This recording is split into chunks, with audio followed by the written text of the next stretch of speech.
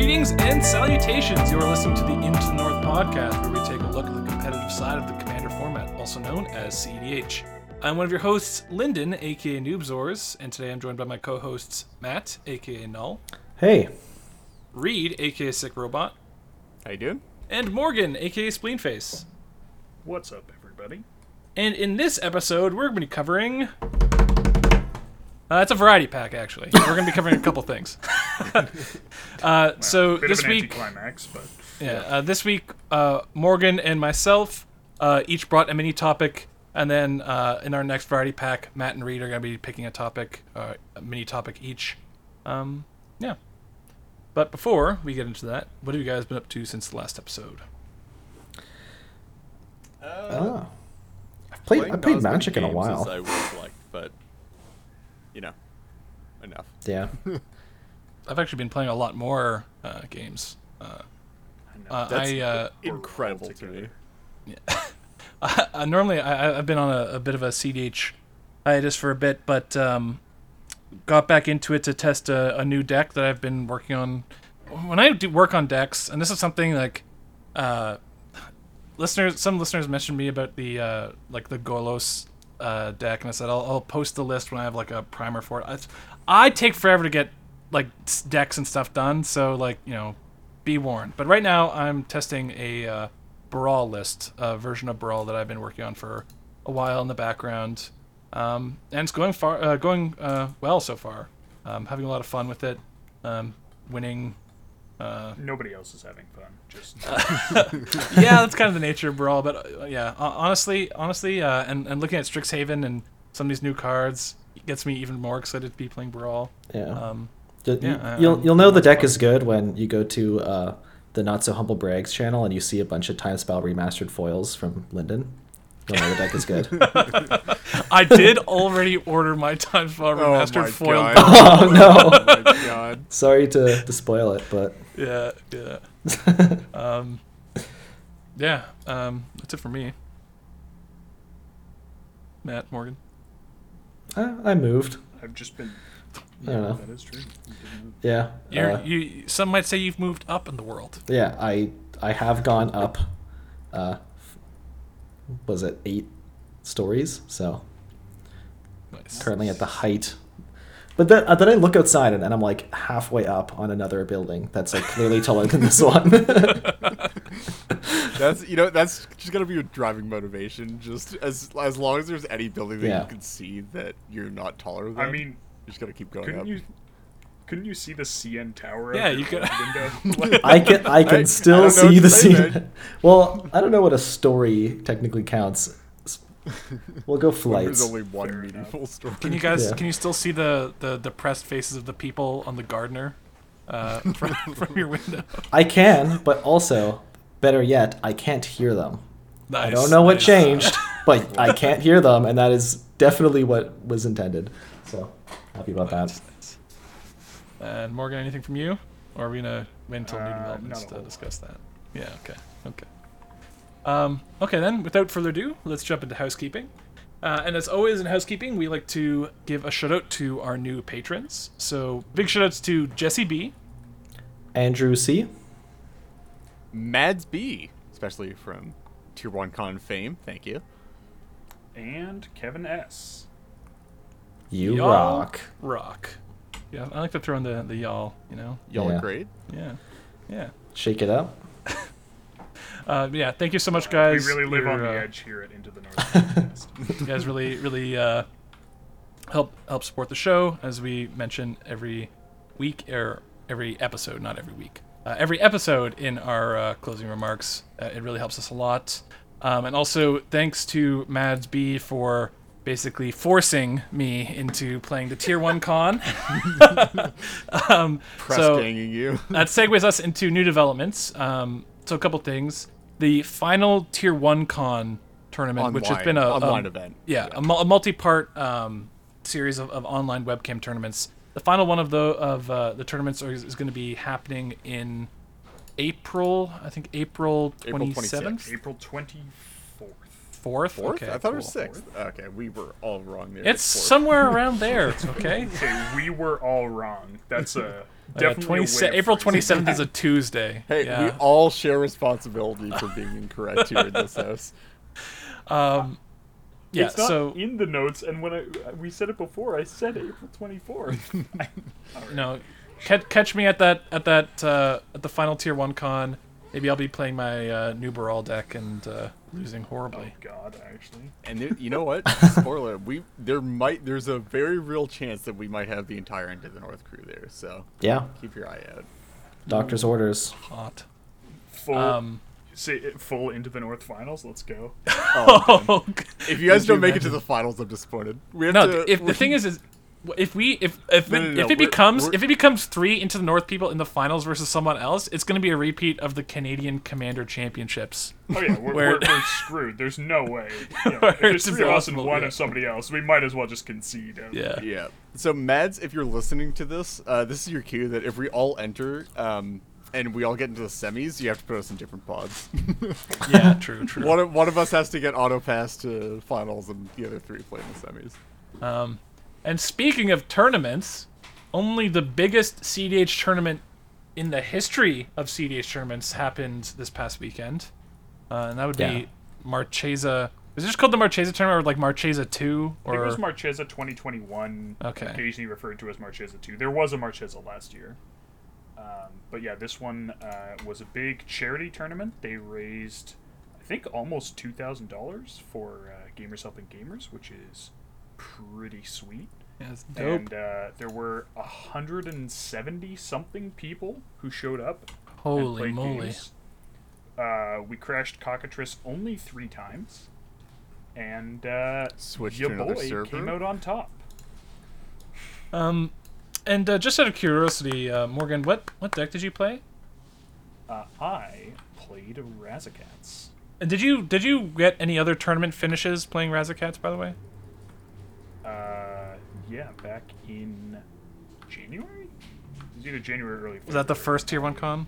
Did we already discuss the that? first tier 1 con. Yes, I think we did. Okay, yeah. Well, anyway, just wanted to reinforce that in our year in review episode, I'm pretty sure everyone on the cast said that Rule of Laws and Razakats, that kind of like strategy is the best thing going to the meta right now, and Morgan is out here proving us right.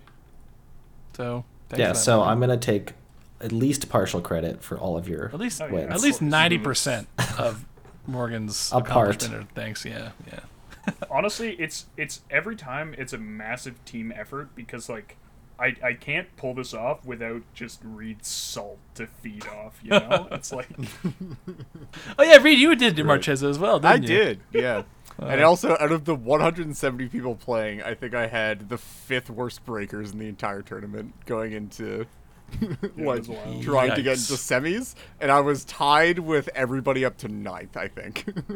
and he came With the 15th, brutal. to be And I clear, came to 15th. get into top Yeah. 13. Yeah, I was 15th, tied with, I think everybody up to 9th to get into top 13 with the 5th worst breakers in the tournament. Or, it was at least bottom 10 breakers in the tournament. Yeah. I think Yeah, my that's breakers good. were pretty abysmal as well, but You know, know. wins. if you don't lose, then your opponents Yeah, can't win. So Not bad. Awesome. It was definitely an experience watching myself go slide from like 8th to 15th over the course of the day. But it was an even better experience listening to Reed slide from 8th Oh yeah, no, 100%. over So the course. the highlight of that tournament for me was watching one of the games that could have kicked me out of top 13 be decided by the person that I needed to not win cast a Divergent Transformations, and then the other person casting a Chaos Warp not targeting one of the Divergent Transformations targets. Yeah, he targeted something off the Elsha player's board to try and flip the Elsha into interaction for the Divergent transformations. Ooh. You know, that sounds like a kind of mistake that could happen if you were, overly tired or something, or, if you really want help on how to do well in tournaments, be sure to check back in our previous episode where Yeah. That being we talk said, about tournaments. I personally think tournament fatigue in CDH is sort of bullshit. Wait, Quite really? honestly, yeah. Why? I just don't think it's a thing. Honestly, You don't think I playing find- Magic definitely a for thing. you don't think It's playing Magic absolutely for a extended thing. periods You're of just time? you're just a times 10 CDH player, okay? Yeah. I guess mean- I don't know. I find myself typically getting sharper over a day worth of play. Like I tend to start out a tourney day rusty and then Oh, like that's true. It's because sharpen you up start as I out keep rusty playing. and then the stimulants kick in, right? oh yeah, that's a good one. I mean, it's certainly there's certainly, Honestly, they like, should be drug checking CDH tournaments. Yeah, man. the This PD is- cocktail really starts to kick in around round 3 usually. I mean, I think that there's like a Oh my little bit of God. like your first game, especially if you start early, you're like just kind of getting into getting the groove. into it. yeah. But certainly like when you play for 10 plus hours, there's certainly a fatigue effect.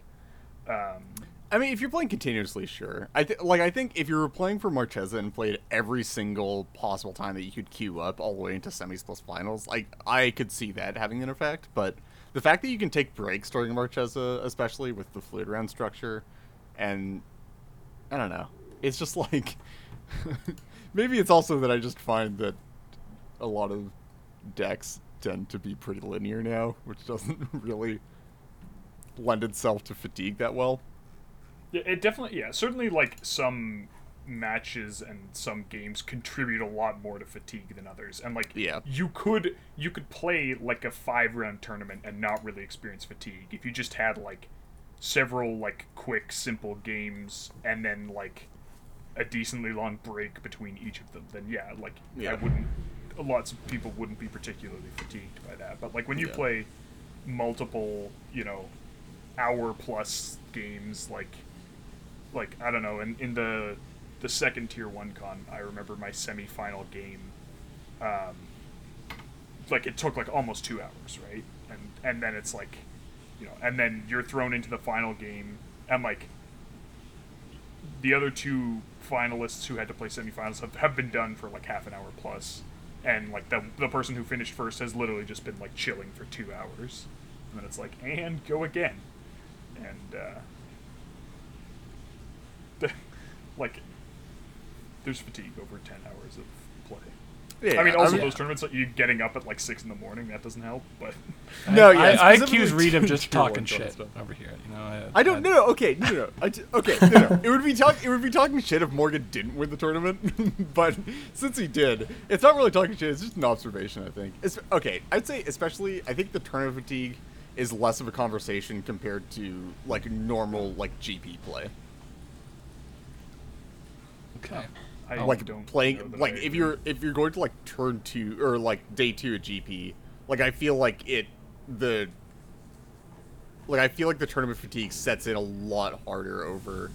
I think it kind of like just a boils full down to day the end of the day. IRL play plus like a second day with like when you usually Well, sure, don't yeah, have It really obviously, just boils down to right? the amount of magic hours you have to put in and decision Yeah, well, making and but how that- tough the that's- deck is. Like, That's why I was saying like for CDH, I think that tournament fatigue is just like a lot less of a factor than it is, and Well, but I think when that, you're talking about like GP finals or something. I mean, but I think that if you played like a full 2-day CDH tournament, especially if you had a lot of like hotly contested or like complex matches, I think that the fatigue would certainly. well, anyway, Sure, okay. on to our many topics for the show. You know, Wait, we also debating whether or not tournament fatigue is real is surprisingly not actually missed- one of our many you topics. missed a new development though. Did I miss a new development? Yeah, the previous tier 1 con. Oh, true. Yeah, I thought Yeah, I mentioned it's that just, because like, we blazed talked about right the one past in January, but there's been a few. That's right. Yeah. Morgan, go ahead. Talk about. So, I got each of my podcast co-hosts to, tell me how much they really hated me and come up with a restriction for me to brew around, and then posted that and let people vote, and you all voted that I had to build around a companion that wasn't Gigantha, which was rough, and so I played Tazri, Beacon of Unity, and Zerda the Dawnwaker, and Nice. came second. That sounds fun. It wasn't. Zerda sounds fun until you start listing all the cards you can't play, and you're just like, oh right, all the good enchantments. Dude, all companions sound fun until you realize you have to pay 3 to put them in your hand. Like, Yeah, that was I mean, definitely dude, another- what like, a the rough- the whole monolith combo thing is a lot worse when it costs like 6 to get Zerdan Yeah. to play rather than, 3. Yeah. Well, I guess this is the congratulations Morgan segment. Yeah. Congratulations That's Morgan. my favorite segment. It's been happening. It's been happening a lot recently, you know. I try not to give Morgan too much congratulations. I'm sure he gets enough of an ego boost from everyone else in the community. It's his job of his friends to knock him down a peg, right? That's I feel like it's the scene from Rick and Morty, like, yes, Jerry Smith, yes, like just shaking his own hand, wearing a shirt with his face on it. Yeah. So on to the mini topics. Morgan, your mini topic is first, and that is mana sequencing / mana overloading. Do you want to give us a brief kind of introduction on the idea behind this mini topic? Yes, so I think there's a lot of discussion on like how to build a mana base, which lands you should be playing, but I think that what often gets looked over is then like how to actually play with the mana base that you have in a game. Primarily that has to do with fetch targets, but it can also just be like how you sequence which lands you're playing. And I think that there's some heuristics that people have like a very good grasp on, like, I want to be able to access all of my colors is like a very obvious thing. And like, generally people try not to keep hands where they can't generate one of the colors of their deck. And you go like, oh, I want as much blue as possible so I can represent multiple pieces of interaction or whatever. But I think that particularly in like the first 3 turns, people often do. They often like pick lands that, if you actually think about how the cards in your deck and how you're likely to want to play them, maybe aren't the best. So I guess we'll start with mana overloading, and essentially what that is when you have a land that taps, like I'm assuming we're talking about lands that tap for 2 colors here generally. Yeah. Because if you had a full mana base of 5, or like a handful of 5-color lands, none of this really applies. It doesn't really matter. But assuming your lands tap for 2 mana, you need to think about like which colors you want to be generating when.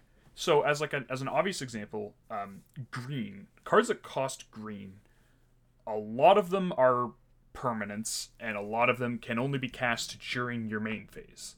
So like, if you're playing like a bunch of mana dorks and you have, Sylvan Library and Survival of the Fittest, like, yeah, you have, Veil of Summer, Nature's Claim, maybe Worldly Tutor, but generally a lot of the green pips in your deck, you're only going to be able to use them at sorcery speed. Whereas something like blue, you have like all your counter spells. Yes, there's like Rhystic Study and Remora and Hull Breacher, but a lot of your blue pips are going to be instants. If you fetch Tropical Island, which is a land that I see a lot of people fetch first, particularly in 4-color decks, like they fetch the Tropical Island because you're like, I want blue, but I want to play this mana dork. But what that means is that like on a later turn, if you want to cast something else that costs green, maybe it's Thrasios, or maybe it's like just another dork, or your Sylvan Library, or whatever, it means you have to tap your blue land in your main phase, which is generally not what you want to be doing. Whereas if you'd fetched, say, like Bayou, you could tap your Bayou and something else and cast Sylvan Library, and then hold up the Volcanic Island, and that represents Red Elemental Blast and Pyroblast if you're playing those, plus all of your 1-mana blue spells. And so essentially you just want to be considering which colors you're going to be using when, and then kind of putting colors that you're going to be using at the same time on the same land. So, as an example, if blue and red or I'll go back to Sans Red because I think it's like more defined this way. If blue and white are the cards that you're generally going to be using at instant speed, and green and black are the things you're going to be playing at sorcery speed, then like Bayou Tundra is a split that makes a lot of sense, because whether you're casting a blue or a black spell, you still get to hold up, or sorry, whether you're casting a green or a black spell, you still get to hold up your blue and white for your instant speed interaction. So one thing you kind of brought up about like not getting Tropical Island because you want to split up the mana you're going to tap or whatever. One thing that I also do kind of want to consider or get your take on is getting Trop to play something like a Dork, because a lot of time that's what your turn 1 play is if you're playing green, right? And it's not always going to be a Birds of Paradise or Noble Hierarch. A lot of decks still do run, your 3 basic green dorks. So if you are playing one of those, does that factor into whether or not Misty is worth getting? Because you can then use your dork as the source of your, sorcery speed, tapping mana for those kinds of plays. So yeah, it does, and obviously I'm not saying like never fetch Tropical Island, or like you shouldn't even have Tropical Island in your deck, considering like a lot of decks that are both blue and green. Probably Breeding Pool. Breeding Pool is probably less common than Watery Grave, but more common than anything else. Yeah. In decks that, I mean, maybe I guess Steam Vents. So yes, like obviously there are lots of hands where it'll work out fine. You're using your green land to get more green mana, and then it doesn't matter as much. But I still think generally, if you can avoid it, right? If you're looking at a hand with 2 fetch lands, it might make sense to go for something like a Bayou, especially if we can talk about this more when we talk about like being able to cast your 2 color cards conveniently. But especially if Bayou, like you're overloading, you have a bunch of 2 color cards that want green and black, which obviously there are a couple that are staples. At least a couple, yeah. At least a couple that are staples where then you have that extra green source, so it's not as much of an issue. So yeah, like all of these things, again, I'm not saying never fetch Tropical Island, but I'm saying that like as a default, like I'm not really going to think about how this hand's playing out or like a heuristic. I think people default to Trop, and I think that that's often wrong. Yeah, I definitely especially because you're not holding up blue mana on turn 1 anyways. So, and if you're playing your second land on turn 2, like it doesn't really matter which of your land drops makes the blue mana. Also, coincidentally, if you're on a deck that is both on Tropical Island and Tymna, Tropical Island is really bad as a turn 1 if you're trying to cast Tymna at some point in the future. Unless your dork is Bop, Pilgrim, or Hierarch. Yeah, so that's I think the second part of this is that you do really want to be careful when you're playing multicolored cards, that you can actually cast a lot of them reasonably. And like, sometimes you have to make a choice, because you can't fetch lands that let you cast, like assuming you just have 2 lands and 4 colors, you can't cast every 2 color combination spell by just fetching 2 lands. Like obviously it's literally impossible. Triumphs are pretty great, but they don't do that much work. Sure, but yeah, two color lands and 4 colors. There's going to be 2 color combinations that you can't cast. Yeah. Not being able to cast green-white spells is typically not a huge issue. But it is something that exactly comes up. Ladamri's call. Yeah. Blue-black is usually Lim-Dûl's Vault. The occasional deck runs Drown in the Loch. Which is Green sort of black, coincidentally in that case also. That's actually sort of why UC is a great turn 1 fetch if you don't have immediate torque requirements as well, just because there's so few blue-black cards typically that you want to be like holding up specifically. Drown in the Loch doesn't see a whole lot of play, and Lim-Dûl's Vault is like it's something that you want to hold up, but you can also like afford to cast in your upkeep and such, which means that like being able to centralize your blue and black mana on one land is pretty convenient, which is sort of why you see a lot of it fetched early. Anyway, continue. So I just wanted to insert that one. I was gonna say Drown in the Loch should see. I think that card is maybe seeing too little play right now, especially with all the creatures running about that are. And like obviously, I'm using these as examles of. Yeah. If you're playing 100%. a bunch of blue-black spells, then sure. Yeah, I mean, if you're on like Counter Squall and whatever, yeah, great. Oh, and Notion Thief. Don't forget Notion. Yeah, Notion Thief. Notion Thief but is I a mean, bit of when yeah. you're assuming you don't have like Soul Ring or Mana Crypt, typically you're not casting Notion Thief until you sort of have more sources of Yeah. these colors, anyways. Like And if you fetch you're often an not Underground casting Sea, you're Jambalok probably early either. Yeah. if you fetch an Underground Sea, you're probably not like casting Notion Thief with only like you Yeah. somehow found like 3 You lands play like that only turn make 2 green or white. Notion Thief with a crypt or whatever. Then it's just like Yeah. okay. I mean, sure, that's a possibility. Yeah, but it's then like al- it's fairly narrow compared to Yeah. But, to Reed's point about Timna, I think that's like a really big, like in Thrasios Timna specifically, Yep.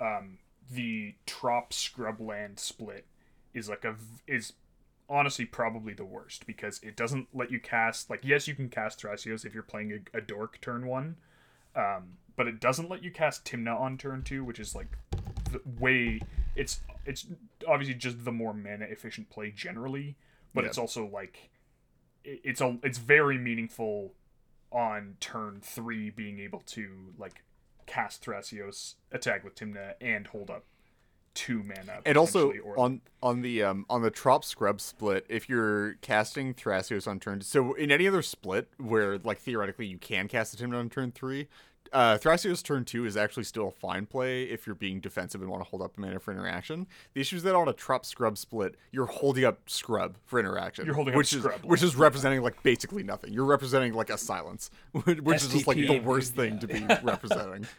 yeah. So yeah, that's a really good point. Just about like which again that comes back to like which mana do you want to be tapping, which mana do you want to be holding up, and then yeah. So like if you fetch, for example, like if you do a Bayou Tundra split, yes, that has the potential to make casting like Decay and Trophy a little bit awkward, but it also like if you're casting a green dork, then that already makes it less awkward. Yeah. Tundra, I mean, there's Dovin's Veto, but apart from that, not really a lot of. Let's be honest, who white plays spells. Dovin's Veto anymore? Just deflecting swatch I just mean- killed all hope of that card being good. Yeah, so like that's potentially not a bad split. Underground Sea, yes, there's Limda's Vault and Notion Thief, but like Savannah's also not like it's not a huge issue fetching Savannah, Yeah. although often in the later stages of the game, Savannah It becomes very awkward, but be a little bit of a colorless land, which is when you're like trying to cast your sort of bigger, more impactful spells, your tutors, your consults, and your interaction. Having a land that taps for like neither of the more useful colors yeah. is not the Savannah, best. Savannah definitely doesn't tap for Oracle Consult. Yeah. And like, yeah, these are again not hard and fast rules. And because if they were, then these would be cards you would be taking out of your deck, and Yeah. obviously they're not. But just like things to consider rather than sort of, I think people have a tendency to consider, as I said, like they're like, I want to be able to access all of my colors, and then they just kind of autopilot from there. Yeah.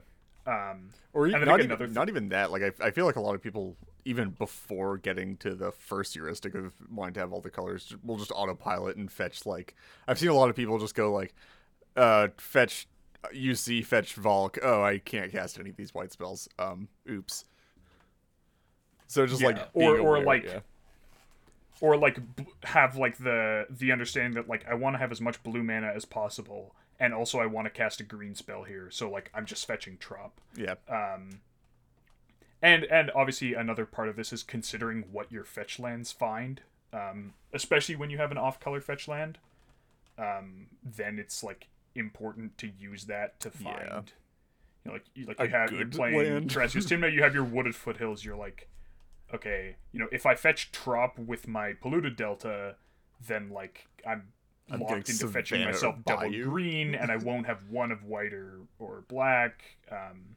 So definitely like make sure that you're taking advantage of the restrictions on your fetches, and also like trying to keep yourself as flexible as possible. should your like plans or what you need change. Yeah. Actually, so that means like not burning something like a polluted delta Yeah. as your first fetch if you have say even like Windswept Heath. sort of on the topic of fetches as well, though, there's actually been a fair amount of depth added to the turn 1 and turn 2 decisions of playing. Say you have an opening hand with like a command tower and a fetch land in your opener. There's actually a fair amount of depth now, basically because opposition agent exists, of whether or not you play the fetch land first or the 5-color or like non-fetch land first. And there's actually a fair amount of decision making to be done on like that exact decision,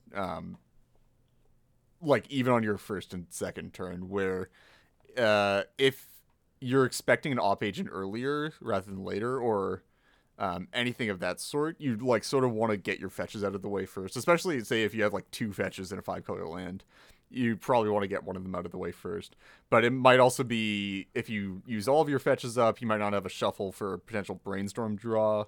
And then there's also the potential for, if you don't start with the 5-color land and then you draw another 5-color land, and like suddenly, like a couple draws down the line, your hand's full of like really color intensive things that you can no longer cast because one of your lands isn't a 5-color land when it could have been. That's sort of a reason why you would want to play your rainbow lands first. So it's like sort of just like considering like not just which fetch is going to get what, but like which fetch you're going to play first, and then also like if you're going to play a fetch first, and just like trying to make those decisions. Yeah.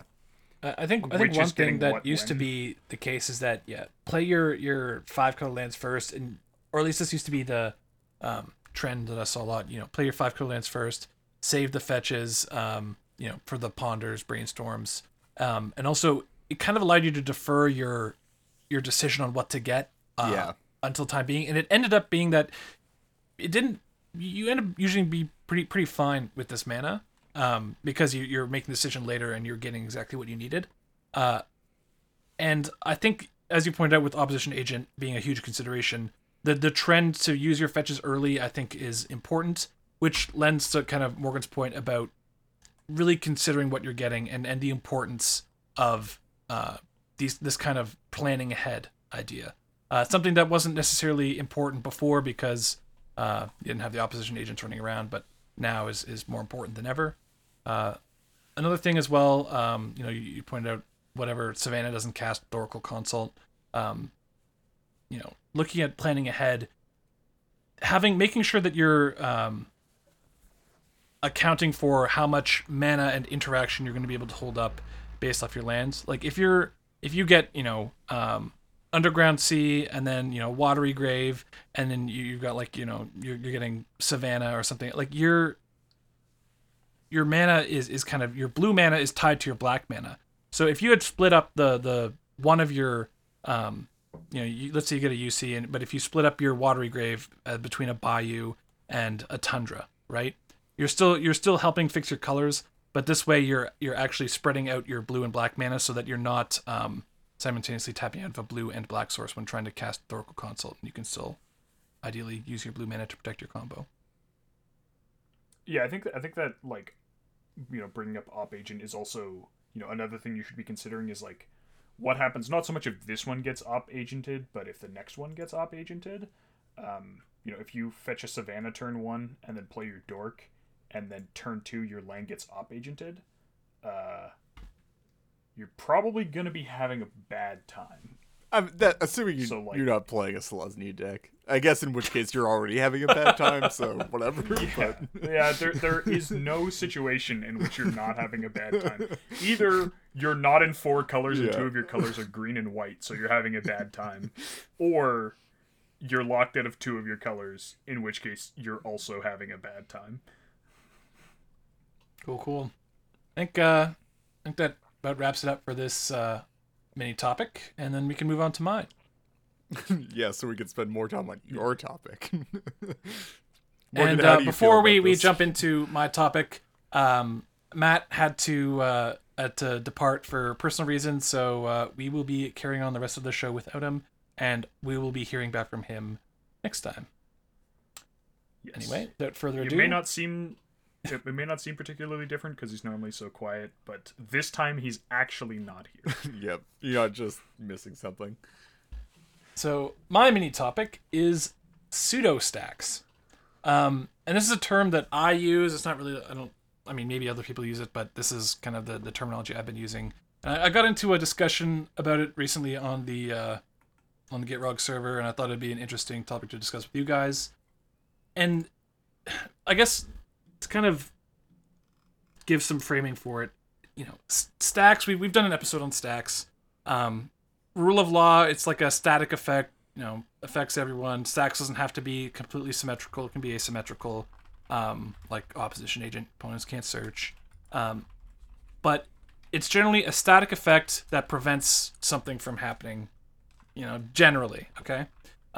Pseudo stacks falls on more of a spectrum. And the analogy, or the way I kind of define pseudo stacks, it's a card that does not fit the mold or of a traditional stacks piece. Either like it's not static text on a permanent that prevents something from happening, but the result and impact it has on the game is very similar, if not identical, to a hard stacks piece. Hence the name pseudo stacks. Yeah, it's a card that doesn't have an effect that says stacks, but its effect on the game is stacks. Yeah.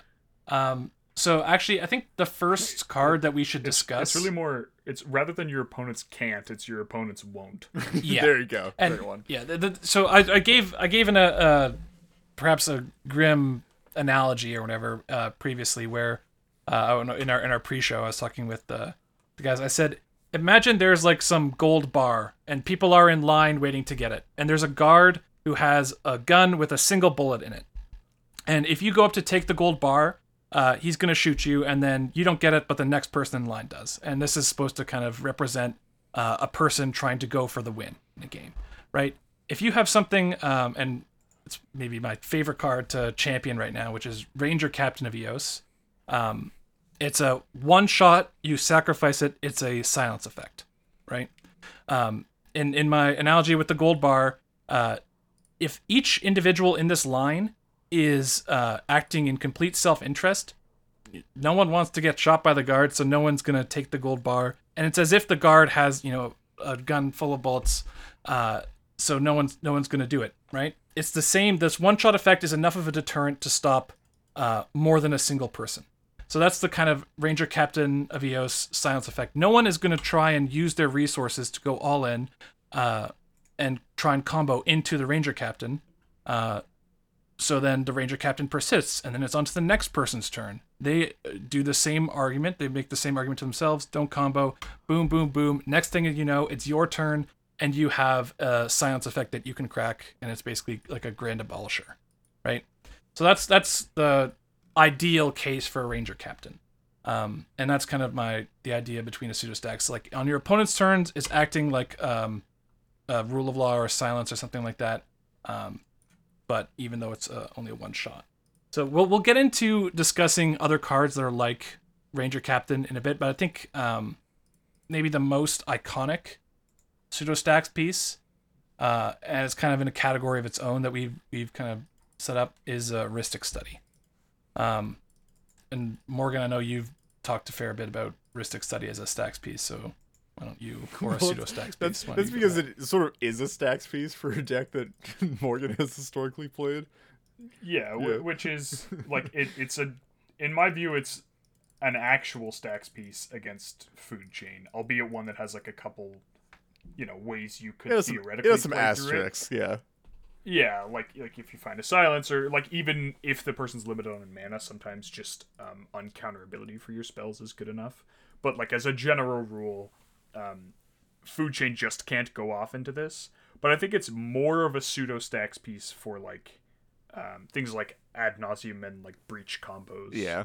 Where if you have a few mana and someone's like, okay, I'm gonna try and win, but they're gonna draw at least 10 cards.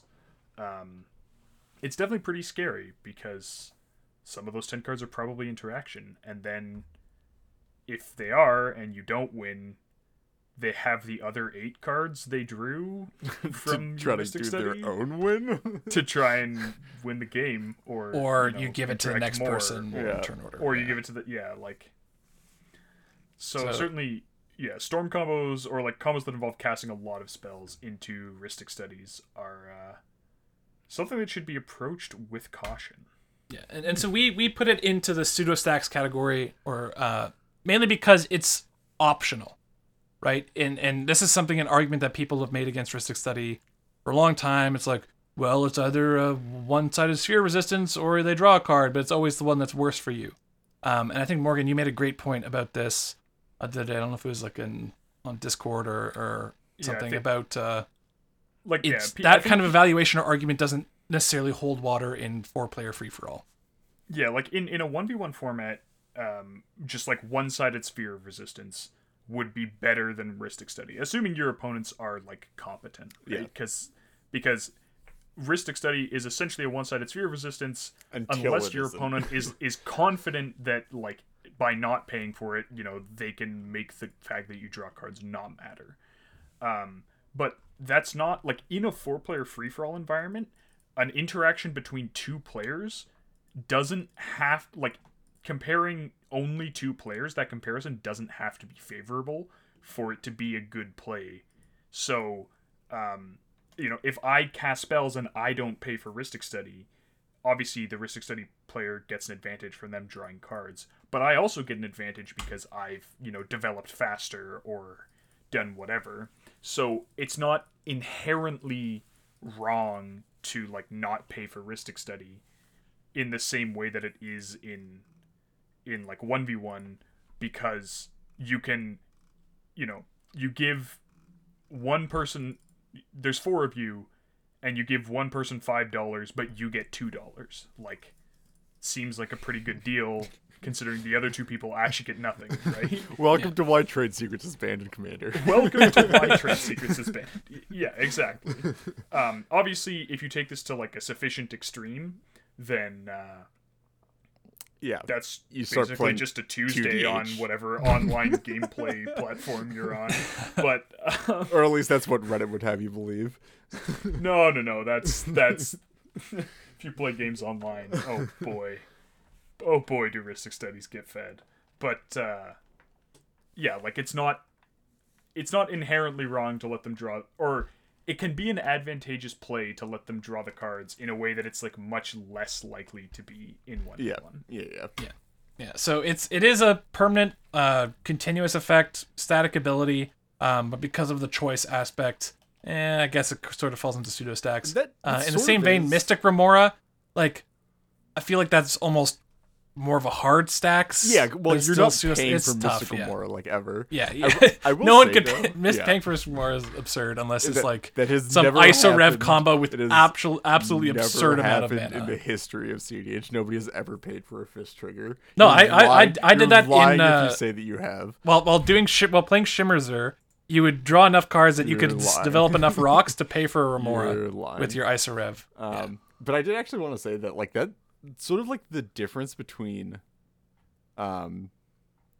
like how Rhystic Study functions in 1v1 and in free-for-all, it's actually sort of like a theme among pseudo stacks, because, like, pseudo stacks doesn't really exist in 1v1 because it's really just, can you play through this effect? Yeah. And, like, you're gonna eventually you're gonna have to force your way through it, or you just don't care about it. Like with the Ranger Captain example that you had, there's no hope that it just goes away. Like, if your opponent has a Ranger Captain in 1v1, you just have to force play. them to crack it. You have to play through the Ranger Captain. There's no going around it. It's like they Yeah. either crack it and you have to deal with that fact, or you're playing it away that it doesn't matter. In free-for-all, for a lot of these effects, there's sort of a hope there that you don't have to deal with it. Somebody else has to deal with it. For, like, almost any of these, which is, like, really where, like, sort of part of the pseudo stacks comes from. I think let's actually talk about the Ranger Captain kind of category of cards we have here, because the one thing I really like about this category, and I think they're a category of cards that are perhaps undervalued in CDH because people aren't necessarily I don't want to say properly evaluating, but like they're not considering the full amount that you can just squeeze out of these cards by virtue of just the like, game theory between, a 4-player free-for-all and everyone acting in like, complete self-interest. Like the fact that a Ranger Captain can go a full turn cycle because no one wants to play into it makes it so much better of a card when you're doing the evaluation, right? Like, I mean, comparing Ranger Captain, I think a very comparable card to Ranger Captain is Grand Abolisher, where, and obviously they're not comparable for different reasons depending on the deck, but Grand Abolisher, basically a 2 CMC silence on a stick. Ranger Captain, it's a 3 CMC silence on a stick. So much worse. Except, obviously Grand Abolisher silence that is only for your turn when you're trying to combo. Ranger Captain can be used to silence your opponents, but there's the 1-man differential. The fact that Ranger Captain isn't just like the difference between silence and abeyance, for instance. Abeyance, for those who might not know, is a 2 CMC. For 1 and a white, it's an instant. Target opponent can't cast instants, sorceries. Like, it just can't cast spells this turn or activate abilities, I believe. And it cantrips. So it's in 1v1, it's kind of just better silence, depending on the deck, because you can basically time walk your opponent and draw a card.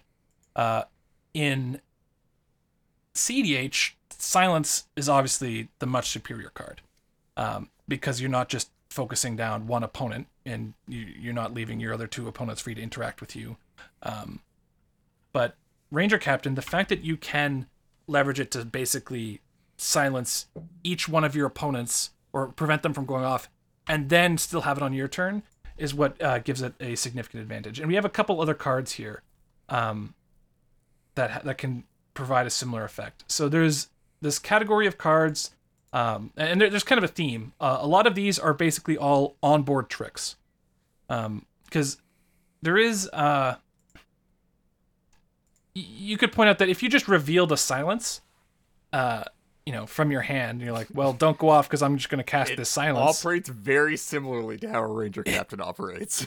It operates very similarly, with the one exception that once a Ranger Captain has resolved, it's really hard to counter, yes. Yeah, you're not countering this ability. So an in-play Ranger Captain is a lot better than a revealed silence, because often people can, counter their way through it.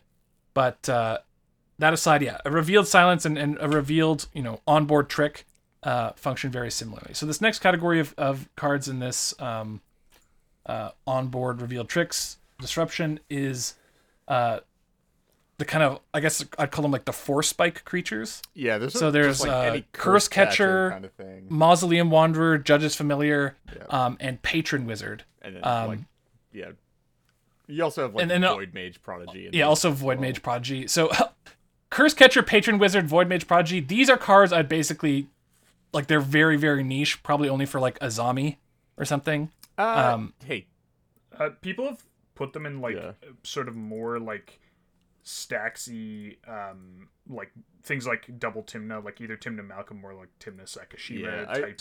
No, I like Judge's Familiar and Mausoleum Wanderer in those decks, but the Curse Catcher, Patron Wizard, Void Mage, those are probably the ones with flying.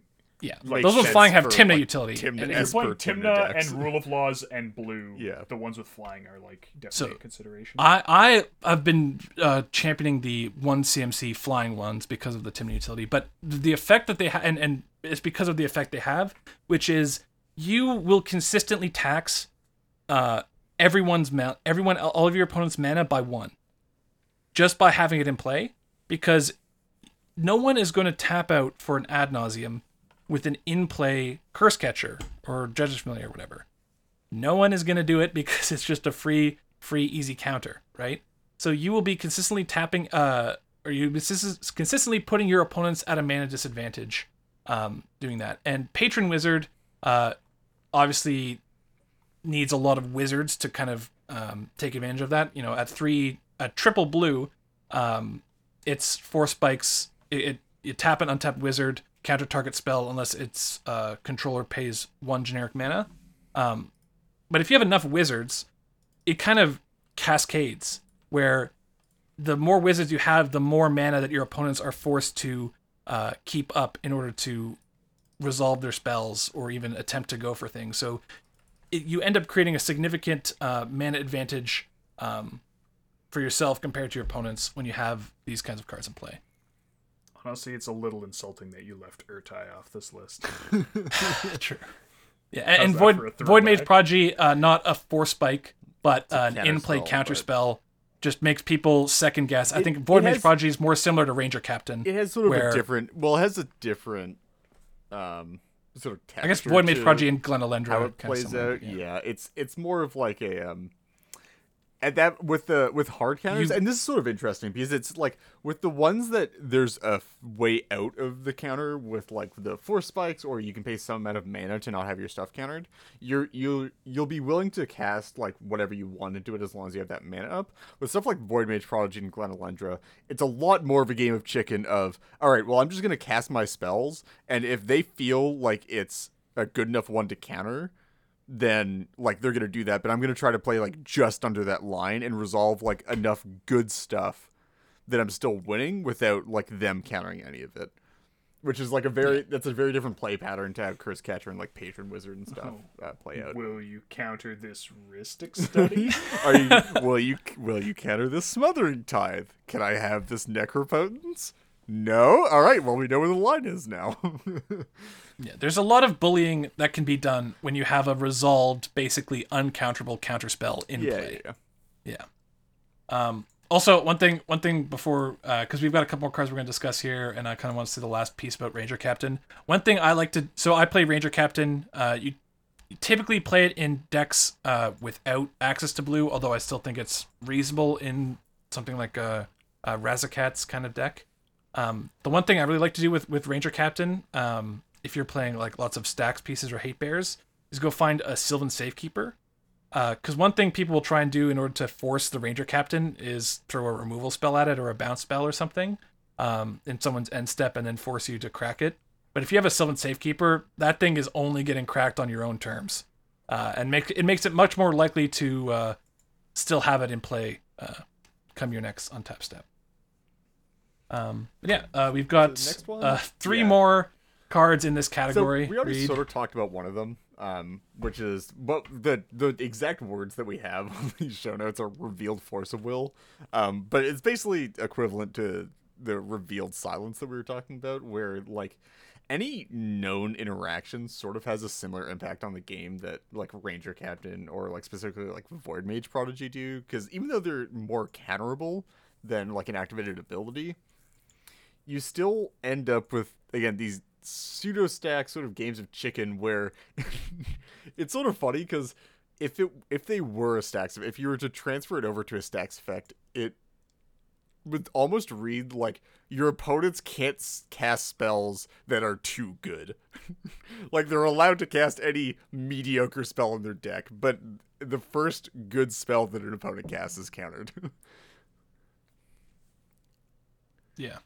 The one thing with the revealed counterspells and silence is it is kind of the standard CDH math of the person who's thinking about whether or not they want a combo is counting up the amount of counterspells and interaction protection they have in their hand, and then trying to guess how much their opponents have. And the force of will is kind of just a known quantity. Then it's like, well, I know there's this force of will, and he's holding up how much mana, and maybe he's got a deflecting swat or something. So it's really just throwing a piece of known information out there to hopefully represent something to dissuade them from going off. Whereas once you've resolved these other things, the amount of counterspells they have in their hand is meaningless. We've got Deathrite Shaman as a kind of single shot use Grave Hate, but this is often enough to act as a deterrent to stop people from going for like cat Razakath stuff or Hulk certain stuff breach or lines breach or stuff or just Yeah. a bunch of that kind of thing. Yeah, and on that note, stop tapping your goddamn I death ray hate shaman. I love when people do it, but I hate when it's the other grave deck at the table that profits from it. Yeah. And things like Deathrite Shaman, unlike what might differentiate this from something like a Grafdigger's Cage. We were discussing a bit pre-show. I think it was Morgan. You were saying like you basically count Deathrite Shaman as a stacks effect. But like, the difference Yeah, is like against certain combos. Yeah. Like the fact that it untaps on your turn and you can use it every turn, means that like it's extremely, in most cases I find it's practically a hard stacks effect.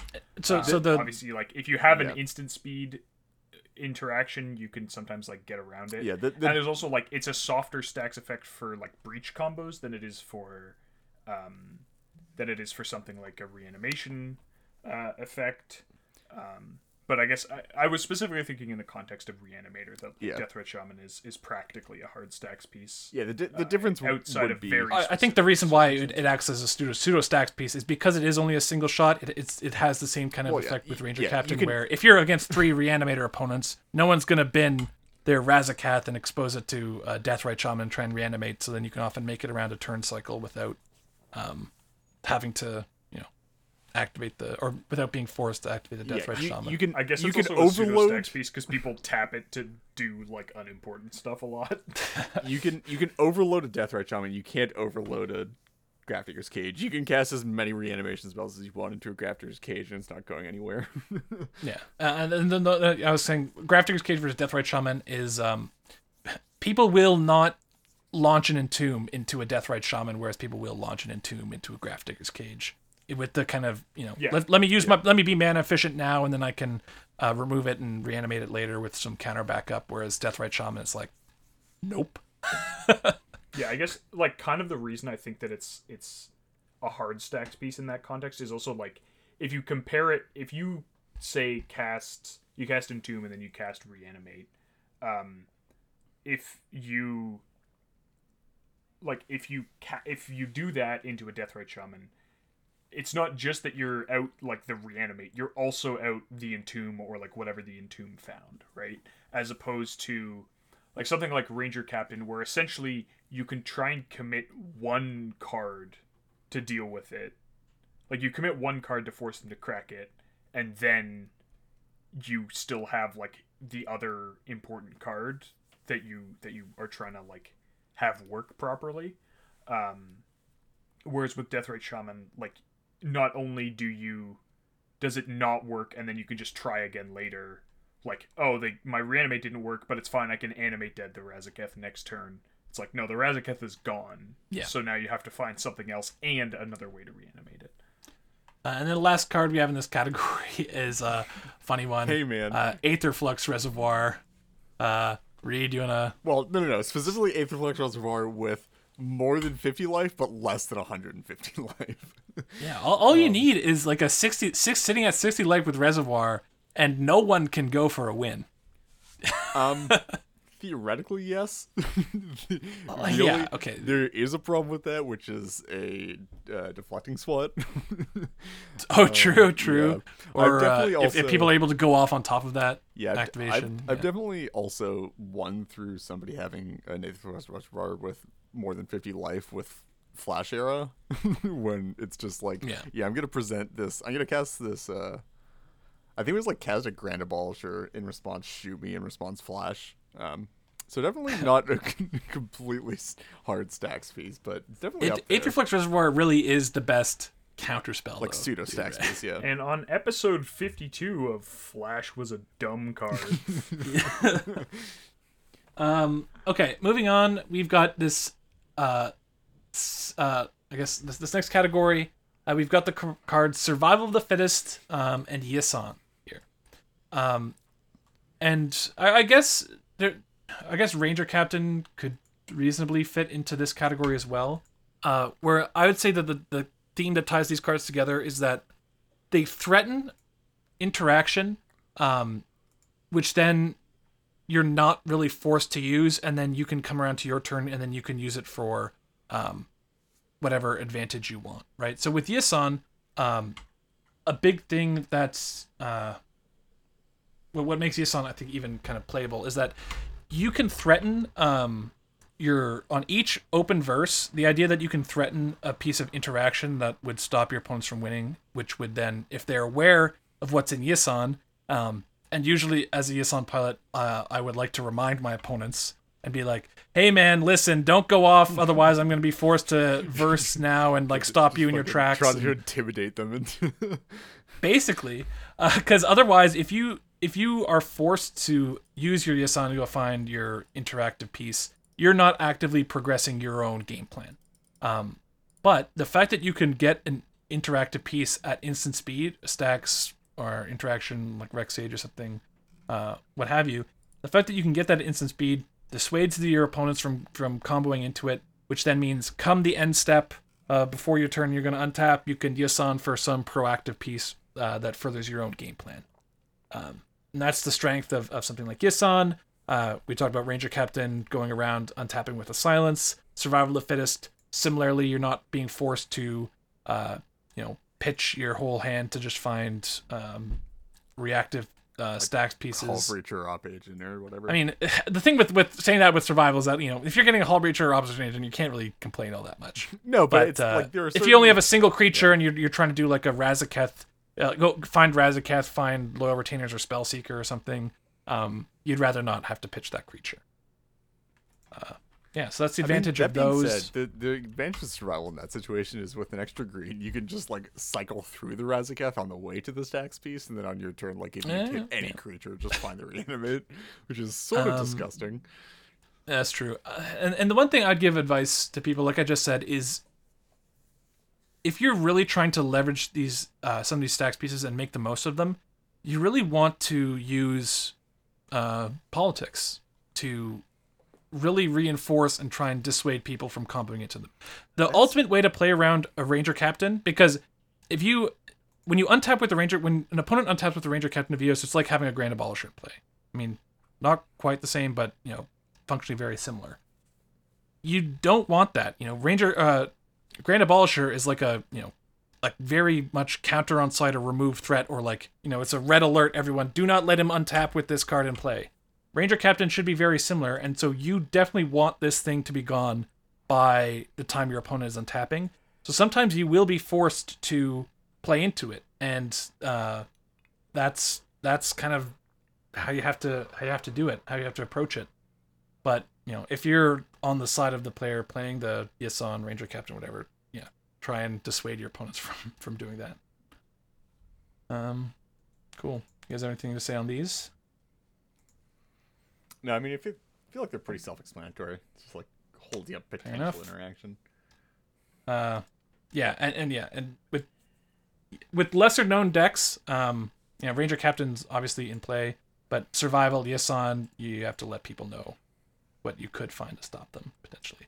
Next up, we've got Urza plus Trinisphere, and this was Reed's, I believe, right? Yes, this is a fun one because it's like the funny thing about this is that Trinisphere on its own is just a stacks piece. Like it's just everything costs 3. Great, this is like the definition of a stacks piece.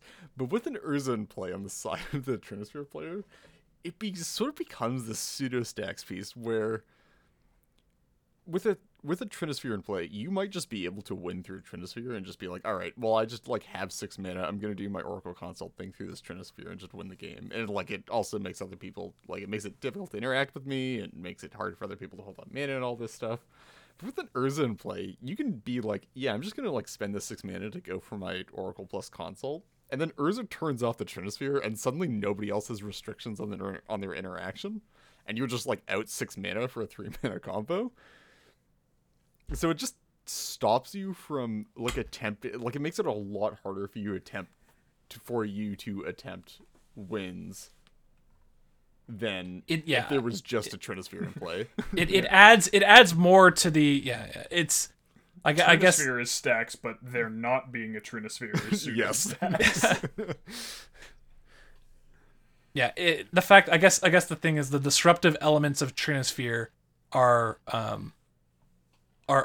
greater than just this Trinisphere itself when combined with Urza, which might seem counterintuitive because Urza players kind of just doing him. How does just turning it off for himself? Yeah, exactly. Kind of strange, but yeah, that makes sense. Like we were saying, these are all kind of like on a spectrum.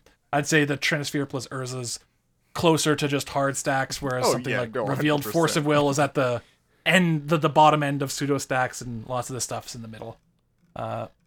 Next up, we have a card that I've been playing with a lot recently, which is Sigil Tracer.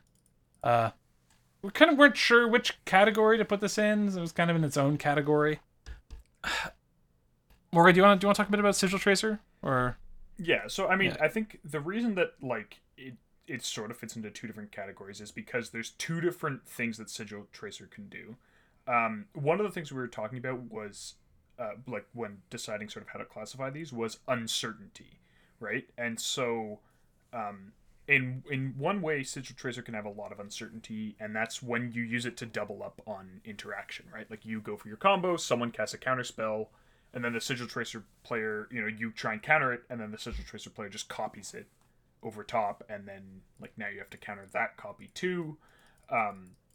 So that's like obviously uncertain because you don't know what interaction is or isn't forthcoming from your opponents. But the other effect that Sigil Tracer has is that it just makes it like really hard to cast good instants or sorceries. Yeah. Like you cast a demonic tutor, and the Sigil Tracer player goes, "Yes, please." Like, or even more sort of like extreme. You want to cast like Ad Nauseam or like Peer into the Abyss. Like you just can't into an open Sigil Tracer, right? Like because there's not only are they going to get a copy, theirs is going to resolve first. It can definitely go very, very badly for you.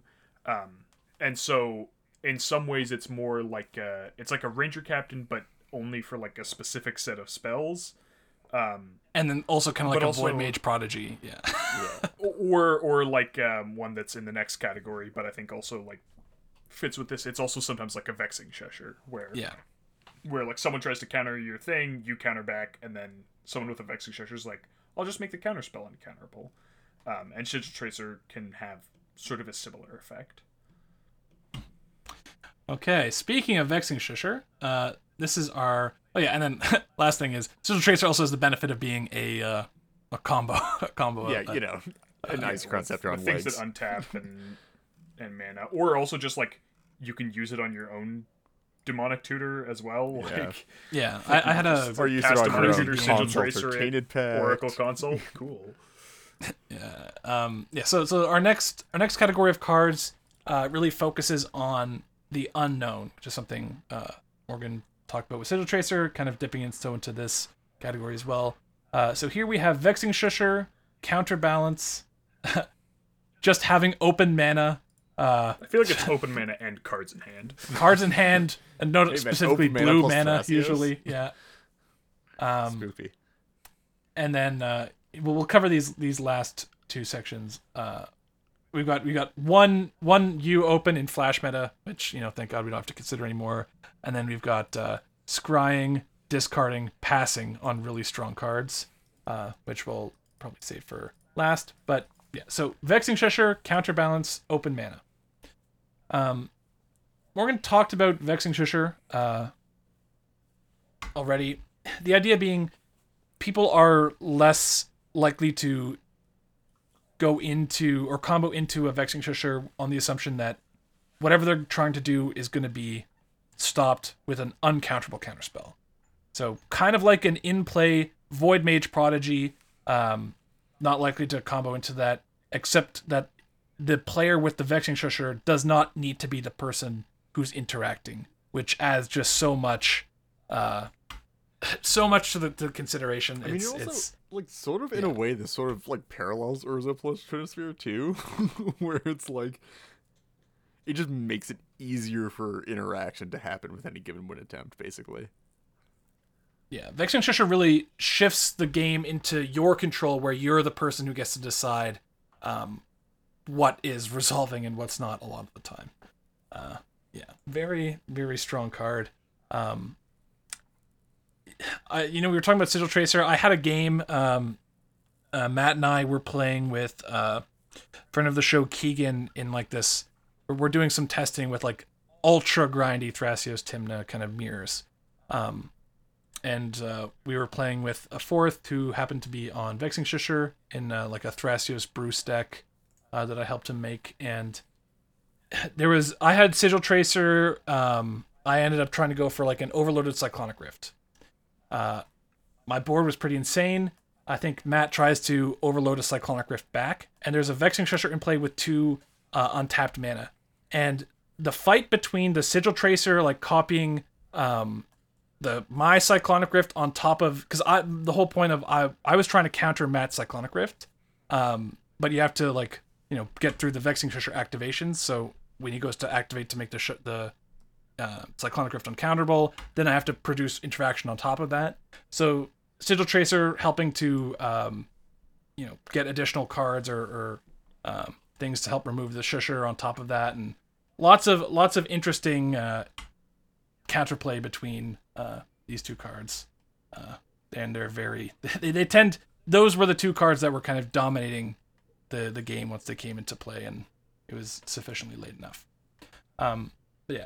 Next up we have Counterbalance and Open Mana. So Counterbalance is one that I've been I've been putting in a lot of my decks since back when I was playing, testing with it first in like a Shimmerzer. Usually I'd only put it into a deck when you have like a combined split, a combined total between the number of 1-drops and 2-drops in your deck, above 45, ideally above 50, where the idea being half the time you are shutting off one of the 2 most important CMCs in CDH and asymmetrically. But one thing that I think is crucial when playing Counterbalance, unless you have some kind of repeatable way to refresh the top card of your library, is maximizing the uncertainty factor. Oh yeah, 100%. Where your opponents are not, no one, if you, let's say you're player A and player B, you've got a Counterbalance and player B's turn untaps, you have not revealed the top card of your library, it's not likely your opponent is just going to go, okay, I'm going to cast Thassa's Oracle into this Counterbalance. I mean, some people might, but Oracle Consult's an especially rough one because Yeah. like 1 and 2. And yeah, like I people often they like check with Counterbalance. It's always interesting to see like you go like, all right, I'll cast like Birds of Paradise, and like some people are just like, all right, flip the top, and some people will be like, I'm not flipping the top. Like I value you guys not knowing what's on top of my library more than I value like you not having a Birds of Paradise. Yeah, I think that's for me that's the key aspect of Counterbalance, and something that really takes it from what I would say is basically, I wouldn't say unplayable, but like not very good to being playable, which is maximizing that uncertainty. Do not flip for your opponents are going to try and test your Counterbalance to see what the CMC is at. Be very reluctant on flipping it. Counterbalance is also gets a lot better when you can reset the top of your library. So I was testing it in the kind of Thrasios Tymna Grindfest, where Thrasios can't actually set up the top of your library with his scry and draw, but you can use it to clear the top of your library and get a fresh Counterbalance, which can be useful sometimes. And I mean, I think the poster child for that is obviously Elsha, right? Where you can, like most of your deck you can cast off your library, off the top of your library at instant speed. Yeah, I liked it a lot in Xur if my life total got too low to win with Necropotence. Just having Necro in play with a Counterbalance, just free resets all the time. Pretty great. Top, obviously, great with Counterbalance. Also, it turns your top deck tutors and Brainstorm into counterspells, which is pretty dope. One thing you need to consider with Counterbalance is while it's basically an uncounterable counterspell when you do get to flip it, and unlike something like a Chalice of the Void, which if you can play Chalice of the Void, if you can support it, which very few decks can, but the decks that can, that card is amazing. That doesn't actually eat any of the resources from your opponents. It just stops them from being able to do things. Counterbalance, when they eventually have to test into it, you do get to deny them some cards, which is nice. But yeah, one thing you need to be cautious about with Counterbalance is counterspells don't stop it. Deflecting SWAT, that kind of thing doesn't stop it. What will stop it is Veil of Summer. Not Autumn's Veil, notably, but Veil of Summer, because Autumn's Veil says your spells can't be countered by blue or black spells. Does this have to be targeted? No, your spells can't be countered by blue or black spells, it's but can't then and your permanents can't be the target of blue or black spells. Well, I'm pretty sure. Oh yeah. We can look. It does. Creatures you control. Yeah, creatures you control. Okay. Well, Autumn's Veil, Veil of Summer just says your spells can't be countered. Yeah. Then has the blue, you and permanents you control have, or creatures you control have hexproof from blue or black until end of turn. And yeah, so Veil of Summer, the main out to counterbalance, or Shush or whatever other granting and counterability. Yep. Then next we have Open Mana. Reed, who is it between Reed and Morgan? Which one of you is the bigger sandbag? Oh, 100% me. Read. What? So then, Reed, why don't you talk about the value of Open Mana and using politics to kind of make the most of your counter spells without having to use them? Sure. I mean, so realistically, Open Mana really matters. So the name of the game with making Open Mana a threat is plausible deniability. Which is the concept that you're holding open mana for some other reason than you having interaction. I.e., you have a Thrasios that you need to activate and you're holding up exactly 4 mana. Or, you're activating some other thing. Or you, are going to cast Eladamri's Call for 2 mana. Or something like that. Something that makes sense with the mana that you have. And then using that and leveraging that fact to basically threaten to the other people at the table that you don't have interaction sometimes, like when you think other people have interaction, or alternatively threatening that you do have interaction when you don't, and you don't think that other people at the table have interaction, and then using that to exert pressure on people to not cast their game-winning spells, and then be able to use that mana productively and progressing your game plan in other facets. Or sometimes it can be one thing I've done when playing Baral recently is basically saying to my opponents, you're not going to win the counter war. I will win the counter war, but we will both expend all of our counter spells stopping, me, and it will end with you getting stopped by me, and then player, B or C or whatever is going to win. Yeah, so don't do it. It's a hard... and then that result is like, well, great, neither of us have to use our counter spells. It's a hard line to take at some points. That definitely works, but the issue with taking that hard of a stance that I've found 100% of the time is that a lot of the time people will either check you immediately or say, okay, show me what you got. And prove to me that you can't stop me this turn or else I'm still going for it. Yeah, it might help the case a bit when you're playing something like Baral. Oh yeah, no, 100%. Has a reputation it's definitely a harder thing it's definitely a harder stance to take when you're on something like Thrasios Tymna, and then you do it's your deck has 7 counter spells total, or when you do have something to do with your mana, because Brawl usually doesn't have anything to do with its mana except just fuck you for trying to cast a spell. I want to loot. let me loot. So it's a lot more threatening when Brawl, which is the deck that has nothing to gain from holding open mana except for countering your stuff, holds up mana, versus the Thrasios player holding up mana, who obviously has a Thrasios activation to gain. Yeah.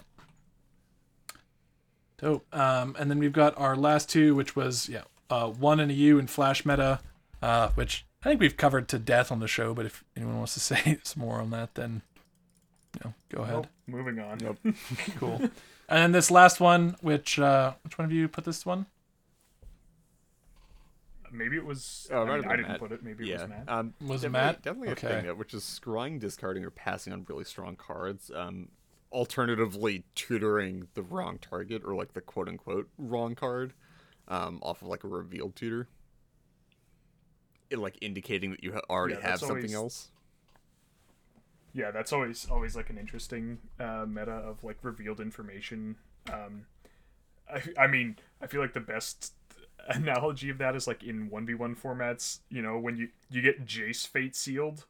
Yeah. And then you draw something really good, and you're they leave it on top. You draw something really good. You're just well, I guess this isn't good enough. Yeah. Yeah. Fucking- And like there's some effects with that. That of, like, line, like sorry, someone gets just that line makes me laugh so much. Which is somebody activates Jace targeting you. They look at your card. They're like, "Yeah, you can have it, sure." And you're just like, "God damn it."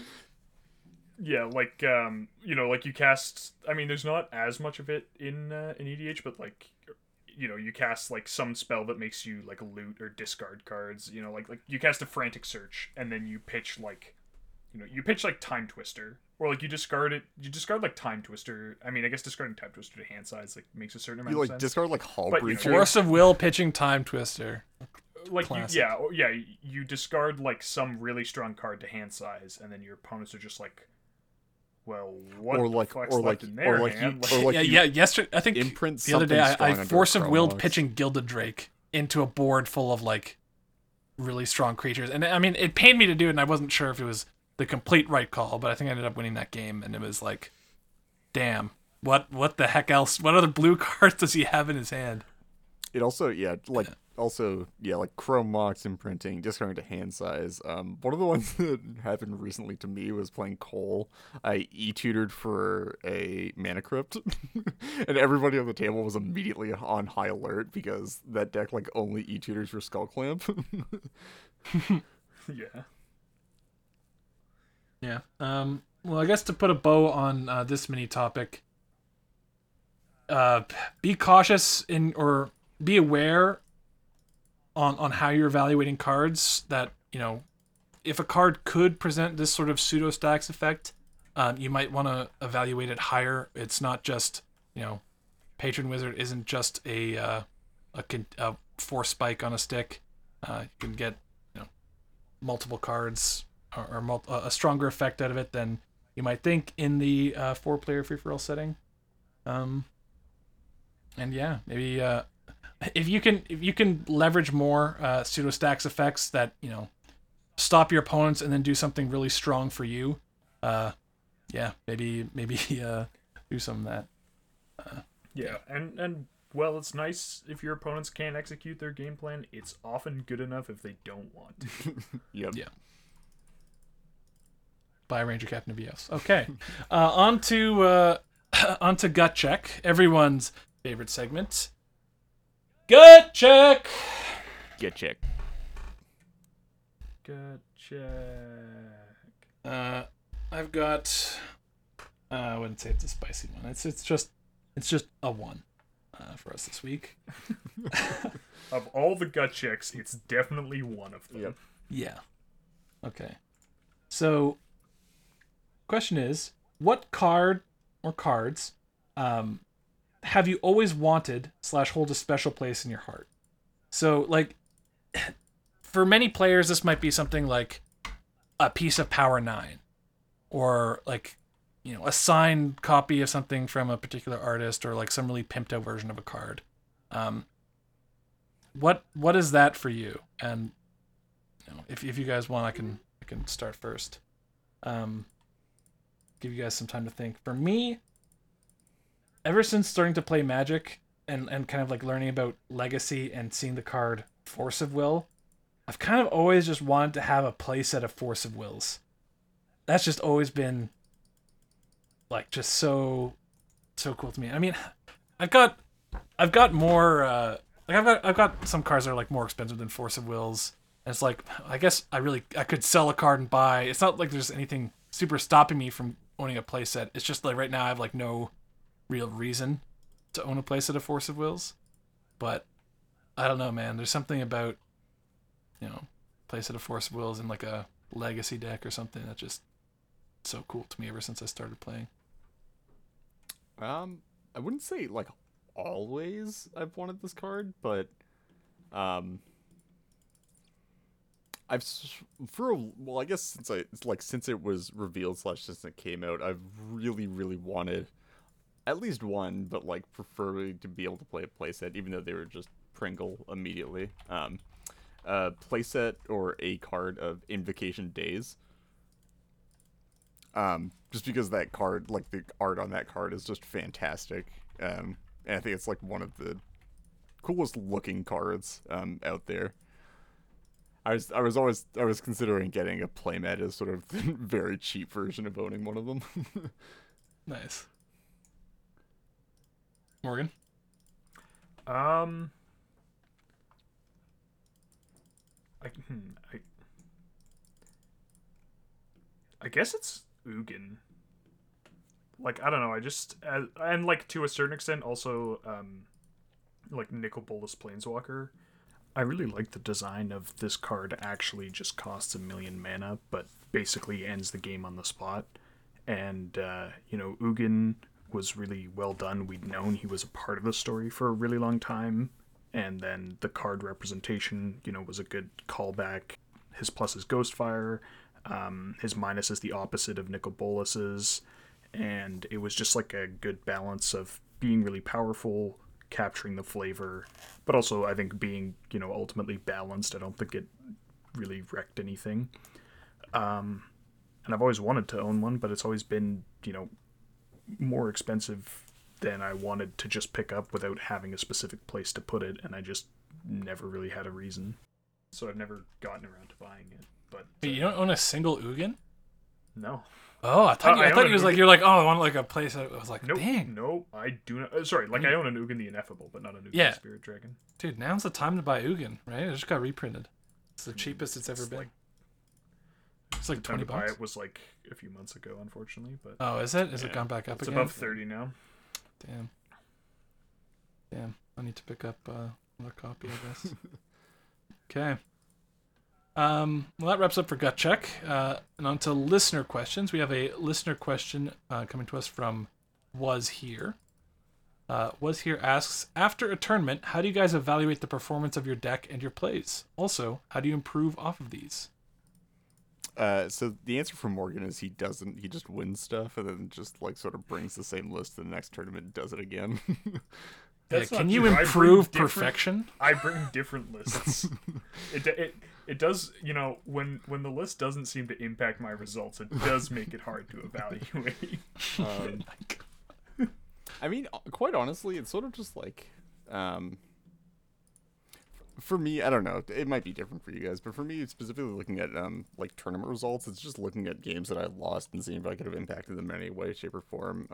It's just a bit harder to look at one games and see how you could have improved a lot of the time. So I usually don't really bother if there's a sufficient number of like lost games or like games with specific misplays in them.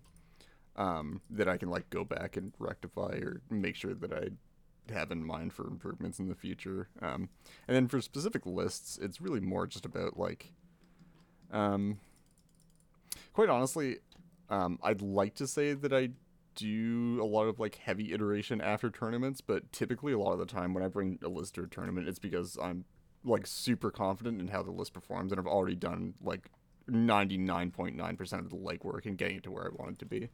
So I'm typically very, very satisfied with how, with like a list that I brought to a tournament, just because like I've already put in all the work to make sure it is that way once I bring it.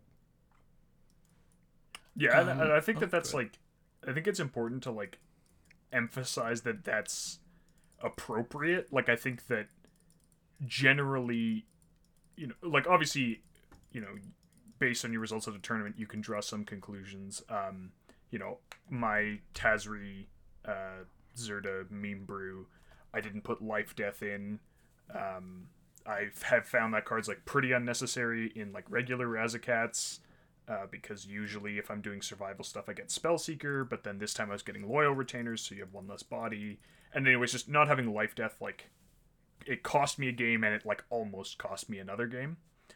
And so like that was like sort of an obvious thing, but that was also a list that I'd put together like very shortly before the tournament. I don't think you want to put yourself in a position where you are making substantial changes to your deck after your tournament, unless you made like hard meta calls that were wildly wrong. You like that sort of legwork is stuff you want to be doing before the tournament, and like unless you had like incredibly abnormal results, I like you generally don't want to make changes based on that, because like there's so much variance Yeah. that like you can't just I ran into the weird stacks matchup, and like, yeah, it turns out that when they're playing, like I thought my deck was like pretty stacks resilient, but when they're playing Ward of Bones, like I guess I don't have, like I can't do much through when you're that, making or, like 3 copies of Archon of Emeria, like sure, Yeah, or like, Archon of Valor's Reach, like yeah, great. Like I can't. So like I think really looking after a tournament is definitely a great time to analyze like your play, look for mistakes you made, and you can definitely find those in games that you won.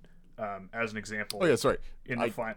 Me saying I don't do that wasn't wasn't me saying to do that, to follow that. I was just saying for me, I find that it's a lot easier to find misplays in lost games. If you're looking to become a much better player, absolutely analyze every game in a tournament. It's definitely the much more productive thing to I do. mean, I do think it's definitely appropriate to focus on lost games, but like just like take a look at everything. They're in the finals of Marchesa.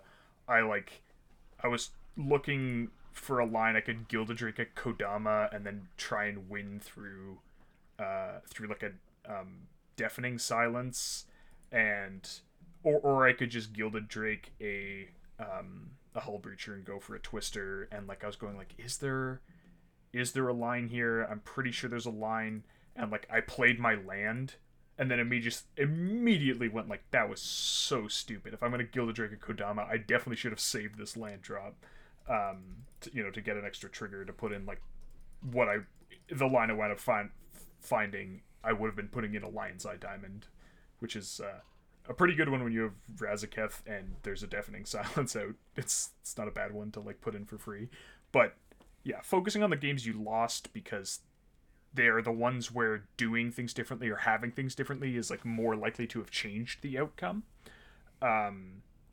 And did you encounter certain things that you felt you didn't have answers for, or that you were particularly soft to? Is a good thing to like at least take a look at, especially if you're going to be playing tournaments in that meta again.